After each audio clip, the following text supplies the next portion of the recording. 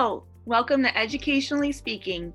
My name is Sarah Davis, and I'm a communications specialist with Oakland Schools and the host of this podcast. The goal of Educationally Speaking is to focus on important topics related to education here in Oakland County, Michigan. Thank you so much for listening in.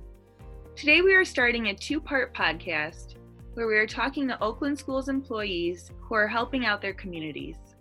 In the first segment, we will touch base with our Oakland Schools technical campuses, as well as one of our early childhood compliance consultants. Both are great examples of going above and beyond during the COVID-19 pandemic.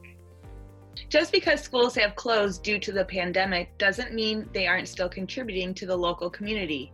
At our Oakland schools, our technical campuses have really stepped up and have been helping out wherever possible. Here to talk with us today about this is Martin Kay, Dean of our Oakland Schools Technical Campus Southwest. Marty, thanks for joining us here today. It is my understanding you are here talking on behalf of all of our technical campuses, as each of them has been doing a lot to help out others during this pandemic. Yeah, thanks for having me, Sarah. Glad to be here. So, yeah, as you said, all of this happened really fast, and the technical campus's first priorities were really to get everything straight with teaching and curriculum and making sure our students and families were okay. And in fact, early on, we even spent a lot of time sharing community resources with families through our social workers in each of our buildings. We spent a lot of time collecting links to resources, and we sent out some emails and some phone calls and so forth. But shortly after that, we started getting some ideas about ways that we could donate certain things to the community, and that sort of turned into a 2 or 3 step process of being able to donate a lot of items to the community. Right, and from what I understand, there's been 3 main areas that the campuses have been contributing in. The first is food donations. Can you talk to me a little bit about what the campuses have done as it relates to bringing food to the community? Yes, of course. So each of the campuses we each have a culinary program. Very, very large kitchens, walk-in refrigerators, freezers, everything. So we had a huge stock of perishable items, as well as some stuff that was frozen that would last a while. And we didn't really focus on that stuff too much. But what we did was we all took a look at all of our perishable items, everything, because we pretty much knew that we needed to get rid of them fast.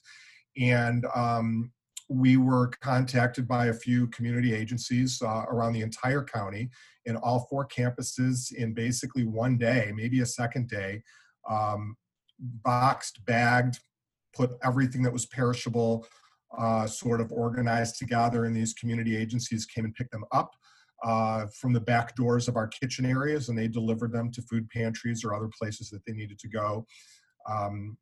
Regarding the food donations. So that was obviously a really rewarding thing to take part in. Yeah, absolutely. And making sure that food doesn't go to waste, and not only that, but helping others in the process. Another area where the OSTCs have made donations was giving PPE equipment to frontline workers, correct?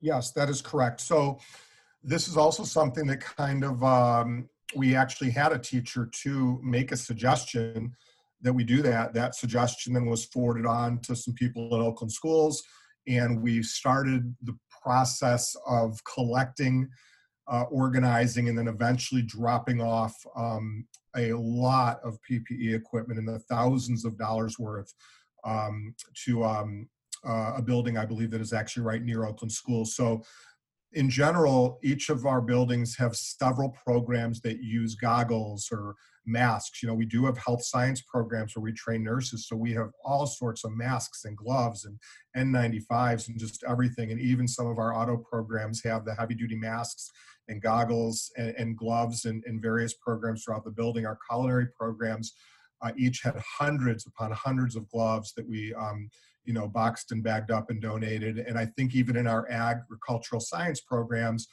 whether it was gowns or masks and gloves, we had that type of stuff as well. So each dean went through the building with one of their facilities building employees, and we just basically walked around and started bagging and boxing up as much as we could. And eventually, I believe those were all driven in Oakland Schools vehicles over to the community agency out there in Waterford near Oakland Schools.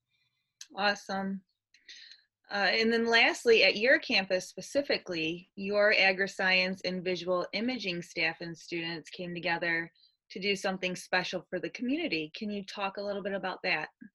Yeah, so the last thing was really cool. I mean, obviously the food and the PPE was really cool as well. But my ag teacher, Bailey Garwood, called me one day a few weeks ago and said, I've got 125 hanging baskets.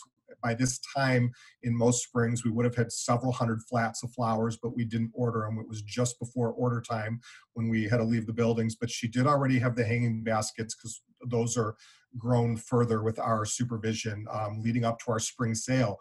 We have a spring flower sale, the two buildings who still have the agricultural science program every spring in May. So her idea was that why don't we clean up the hanging baskets a little bit? We deadheaded them and everything, and let's call all of my students and all of our staff and say you can each pick up 2 to 4 baskets. And the idea is to take the baskets and donate them to somebody labeled as a frontline worker, maybe grocery workers, maybe a mail person, doctor's offices, hospitals, sanitation workers, whoever. So everybody came and they picked up 2 or 3 or 4 baskets. We did the whole social distancing thing. We had them laid out in parking spots and people just came, grabbed them, threw them in their car and left. And the other cool thing they did on the back end of that was they took a lot of pictures, and many of those photos made it to social media. In some cases, we just kept them internally. So, I gave one to my mail person and I had a cool picture about that. And we just sort of shared that amongst the staff. But I will tell you, in closing with this particular topic, we got incredible feedback and, of course, a lot of smiles from the people who we gave these to. There were some people that were really blown away that we did this, whether they were dropped off at grocery stores, doctor's offices, or even just walking out to the person who delivers our mail.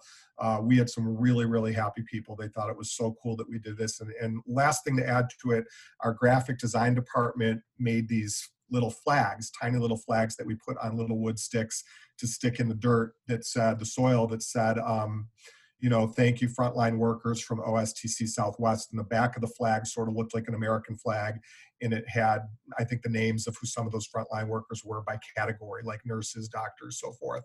So we kind of had that little flag put in the basket too. And that was really cool. So it was all good fun.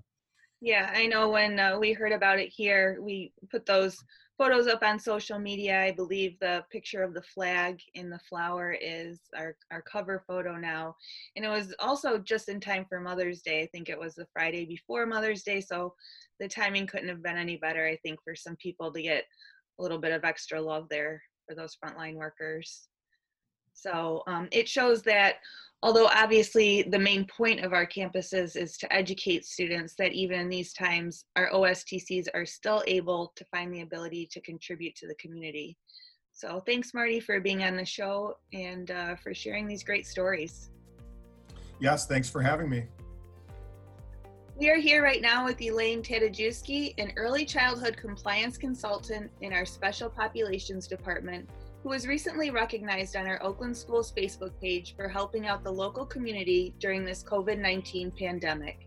Hi, Elaine, how are you? I'm good, thank you. How are you? I'm doing good, just taking all of this day by day. Same here. So at Oakland Schools, you support early childhood special education staff in Oakland County in matters of compliance with special education mandates and best practices for children with special needs birth to age 8. But you also recently decided to donate some of your personal time and resources to helping out others during the COVID-19 pandemic. Can you tell us what you've been up to lately?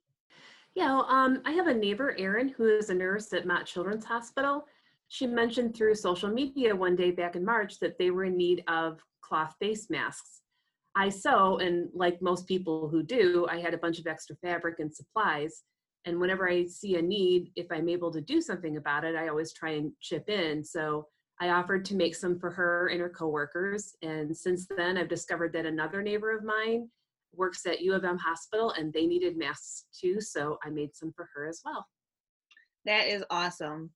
So with limited supplies everywhere, how have you gone about making the masks? Well, like I mentioned before, I already had a bunch of fabric, but I didn't have enough elastic to make the part that goes around the ears. And the craft stores were completely out. There's a lot of people making masks these days, apparently. So I had to order some online. And even that was a challenge. I had to wait for at least a week for it to arrive. But in the meantime, I experimented with a few designs for the masks and settled on one that the nurses would be able to adjust to fit, which I understand is an important feature. And so how many have you made so far? I made about 35 to 40 before my neighbor told me that the hospital system said that they couldn't accept them anymore.